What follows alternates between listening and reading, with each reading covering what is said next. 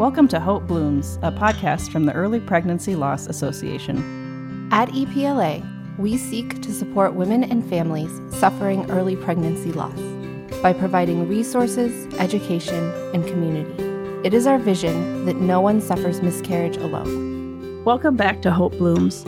I am Maria Servold, EPLA's president. And I'm Emily Carrington, EPLA's executive director. And today we're going to talk a little bit about preparing for Christmas. And I think we're going to take this sort of from two directions. One, preparing for Christmas if you are fresh off of a loss, if you've experienced the loss anytime in the last year, if this is your first Christmas. I want to talk about why that's hard. Why that's hard and things that might sneak up on you and any way we can help you prepare. And then I also want to talk about preparing for Christmas if your loss was 2 or more or 10 or 20 years ago. Because I do think there's things you can do to prepare your heart for the holiday season, even if you're far out. Right. So if this is your first year after a loss, I'm so sorry you're with us today. You've had a hard year. And for me, I had 2 losses before there was a Christmas, and that was probably the hardest thing that had ever happened to me. And you maybe didn't think how hard Christmas would be until it happened. Right. And I had not ever really had a sad Christmas. I had lost grandparents, but I was young, or I was, older. And it was sad, but it was a long time coming. And I don't want to belittle, but it wasn't the same intensity of personal grief. Those were really, really hard Christmases on my mom. But this was the first time that I was carrying the grief inside of me so deeply and so heavily. And I had never really contemplated what a sad Christmas would be like. Right. Because you don't. Everyone expects it to be, it's the happiest time of the year. Right. And it was I guess I lived a charmed life in that way. But also miscarriage is a really big thing. And so, when I got pregnant in the spring of 14, I had visioned that Christmas. I wasn't going to go to Thanksgiving. I like to plan. I wasn't going to go to Thanksgiving because I was going to have a baby that week or 11 days earlier. But Christmas would be this is what Christmas. And I was already everyone's going to need to come to us because we're going to have a tiny baby. And I was planning and visioning, and it all came crashing down. And I had to work through some of that for myself about this light in the darkness. Right. And understanding Christmas is the solstice holiday, right? It's the darkest week of the year. But it had always just been the happiest week of the year. So, but then when that vision you had was no longer going to be reality. Right. And coming to terms with that. Right. And then it rolling around and you sort of having to deal with the day-to-day of that. Right. Exactly. Not being fulfilled. Yeah. Exactly. And so I don't know if there's anything I wish I would have done differently, but definitely there were some things that surprised me. Some grief snuck up on me. And I think I don't know that there's any way you can keep grief from sneaking up on you. Yeah. Other than knowing grief might sneak up on you. And so. Right. And in weird moments oh, there's not a present under the tree for this baby, or, oh, the stocking is not hung up, which you maybe didn't think of in the summertime or whatever. Right. And everything just felt so big and so intense. And I could not put it in its place. It just took over, and it would take over. Everything is sort of covered with that cloud. Right. And so when they're buying gifts for my nephew, who totally deserves gifts because he's a cute little baby, I'm where are my baby's gifts? Yeah. Well, right. Everyone misses your baby too, So I do think we had then later received some gifts from family honoring and remembering our babies. And I think it's okay to make some space for your babies, however you want. Is it a tiny stocking? Is it an ornament? Do you need to make some space and time for yourself for, reflection, meditation, or prayer before you go down to deal with the intensity and holly jolliness? Yeah. Do you need to walk away for a minute? How is it that you process feelings and emotions? It isn't always easy. Well, and that's what I think is so important to recognize too, is like, say your loss happened in, March or something. So then like months go by, you're like, I'm feeling pretty good about I'm feeling better. I'm not actively every single day weeping or whatever, but then something could happen right at the holiday season time and reopen that wound. And that's okay. Like there's nothing wrong with you if that happens. Absolutely. Yeah. It may feel far away and it could be one of those surprising triggers. Your loss was, later in the year. It was like end of September. So so that Christmas, it sort of felt like, I think even more so, I was sad that I wasn't pregnant at Christmas than like the following year that I didn't have a baby, if that makes sense. Because I sort of anticipated this like fun, or like we'd tell people at Christmas. That would have been like, 3 months or something. So it would have been like this great fun family bonding thing to, be pregnant at Christmas. And then I wasn't. Right. So yeah, I think the following Christmas was when we did get pregnant with my now 9-year-old. So that felt sort of redeemed. Yeah, that first one I missed. My grief was over not having a cute little bump at Christmas time. Right. Yeah. I think that's really good. A really good point is that you had this picture of what Christmas would be whenever, my first pregnancy, we found out in March. So we were due around Thanksgiving. So the holidays immediately became part of my vision for this baby. And we were moving back closer to family. We were still 3.5 hours away, but we were no longer 21 hours away. So there was this like, we can make everyone come to us because we're not that far. Yeah. And so I think wherever you were, whatever you pictured that to be, is a hard realization. Yes. And to expect to feel like, there was some even like loneliness, missing my child, but also feeling I was the only one feeling these feelings. Yes. Well, and that's one of the hardest parts, I think, about the grief that sneaks up on you, especially at a time that might feel inconvenient or something. It's like, then you sort of feel like, oh no, now I'm causing a problem. Now I'm the weird one who wants to sit in her room all day. It's like, it's okay. Yeah. And I think it's, I don't know, people are more and more understanding of that sort of a problem, and just, tell people you need space. Tell them you need time if you want to, it's okay. Yeah. So what sort of things, did you do anything special to remember your losses, as like with Christmas ornaments or anything? Yeah, we have Christmas ornaments for each of our losses. And I look forward to getting them out every year. And it sort of helps. And it's just such a good way. I mean, we've had 3 losses. It just feels like such a good way. Like 3 tiny stockings is probably like more visualized grief than I want to handle. Right.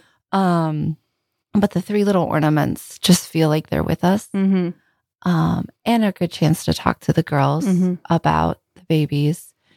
And a good reminder for me to slow down and to remember some of that first Christmas. And and I think one thing that first Christmas that was probably good for me is that I went through the ritual even if I was really confused. By that, because at that point, I mean, we were out of the emergency trauma danger, right? Like that happened months ago. So, because now when I pull out those ornaments, I think about like sitting in the Christmas Eve service. I think about familiar places. I went back home and I did what I always did. And I have a healthy relationship with my family and my childhood. And so for me, that was comfort. Yeah. And something to rely on. And now, well, that's sort of, it's like you're absorbing that grief into, like, now by hanging up those ornaments every year, it's become part of that yearly ritual in a way that's not upsetting, right? but just beautiful and comforting and beautiful, and sort of pulls me back to some moments of healing. Because there was also some healing that happened for me around Christmas time.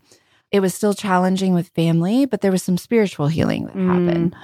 You know, we've said before, you know, EPLA is not necessarily a Christian organization, but many are all, you know, we're a lot of Christians who are doing this. And so as I'm dwelling on this infant Christ, faced with my own loss of babies, and dwelling on Mary and all of these other Christmas stories, it allowed for some spiritual healing, because I know the end of the story. Right. And realizing that God the Father, like, knew child death too, was it wasn't a perfect 1-to-1, but there was some spiritual healing that happened for me around Christmas time, that I think is important and was really important for my grief process. And so that's where I say, like, going through your normal, I needed to heal and bring the two together and reunite, and, like, sort of see the hope in the darkness, and I think all of life, right, there are these, like, moments of joy and moments of suffering, and they like butt up against each other. And I think I had to deal with that for the first time in a real sort of way. Well, and I think it helps you realize you can't necessarily separate the two, right? Like, it's gonna have to be a part of this from now on. And so let's find a way to make that okay, as opposed to sort of like trying to segment them in your brain, because then that's going to be too hard. Right. Exactly. Yeah. We have to figure out a way. So if Christmas is something that is important in your life, you know, and I had really happy memories. This was something I was excited for my children. I had really happy memories of Santa and magic, you know, all of and delivering gifts, and I had all of these warm, fuzzy memories. And those were all ultimately really good. And I had to reunite them in my head and figure them out. And as an adult, and, you know, I was 27, and I'd been married for 5 years. I wasn't still a child, but there was definitely this coming into adulthood and understanding suffering and hope together. So, which I think sort of leads us into the second half of this is, if you're a few years out and you have or haven't reconciled those things, you know, the holiday season can be a difficult time. It can be a difficult time for anybody. And how do you place places? And I don't think it's too late to buy an ornament. Right. Yeah, I was sort of thinking about that, because I don't think I have one. Dang it, I should have one. Well, you could buy one now. I can buy one now. Yeah, and there's some places that sell ornaments, and I don't think it's too late to do something small. If this is something that's important to your family, if you don't feel like you've done enough and it's still coming out as anger or frustration, or you feel like you've suppressed it, then do something. Right. If you have, you know, what am I going to do to prepare? I'm going to do what I always do, or to the best of my ability. I'm going to get out my stuff. I'm going to find my ornaments. I'm going to think on things. And then that's going to help us prepare. So I think, you know, and there's other, some churches and some towns will do Blue Christmas. Yes, I was going to mention that. Yeah. It's appropriate to go. Yes. It's appropriate to go for a miscarriage. It's appropriate to be a part of that. If you need to embrace that sort of sad understanding of Christmas. Right. What else we have in terms of preparing? I think the most important thing is just knowing that you might be surprised by grief. That's really, I think, the thing that I want people to think about. Right. Because it's like, yeah, it's a different environment. And so your feelings may be different. Right. And your senses are overwhelmed. Exactly. Right? Like the sensory experience, I didn't really think about being until I had children. I never really thought about being overstimulated. Now I realize, like, one, I'm overstimulated all the time, but I think about their stimulation. Yeah.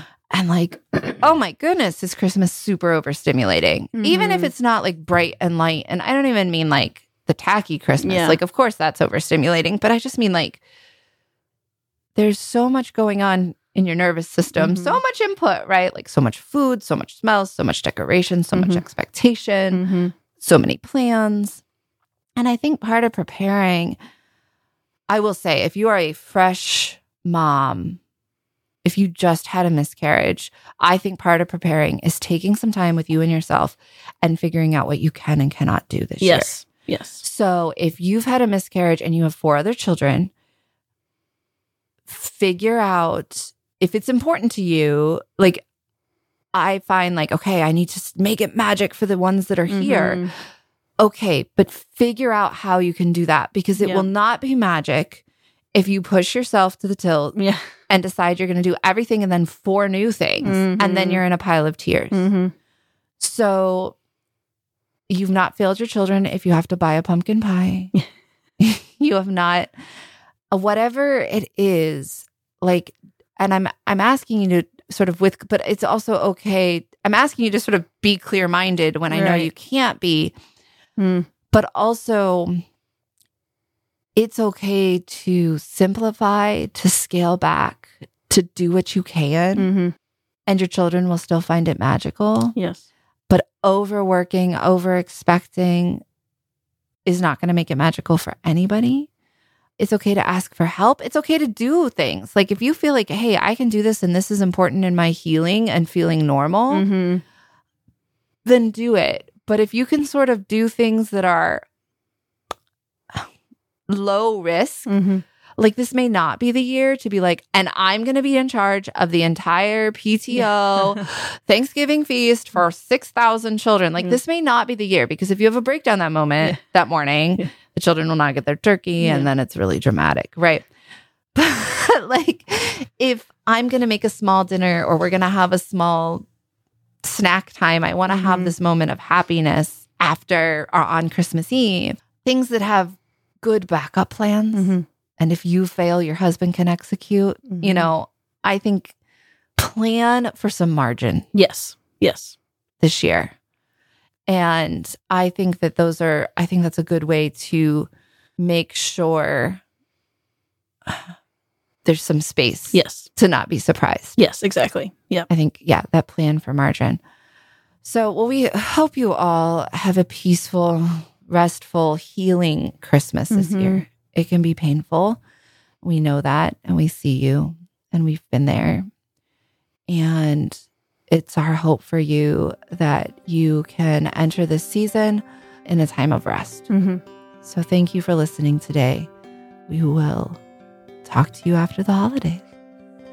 Thank you for listening to Hope Blooms, a podcast from the Early Pregnancy Loss Association. To learn more about how we and you can support women suffering early pregnancy loss, visit our website at miscarriagecare.com or find us on Facebook, Instagram, and Twitter.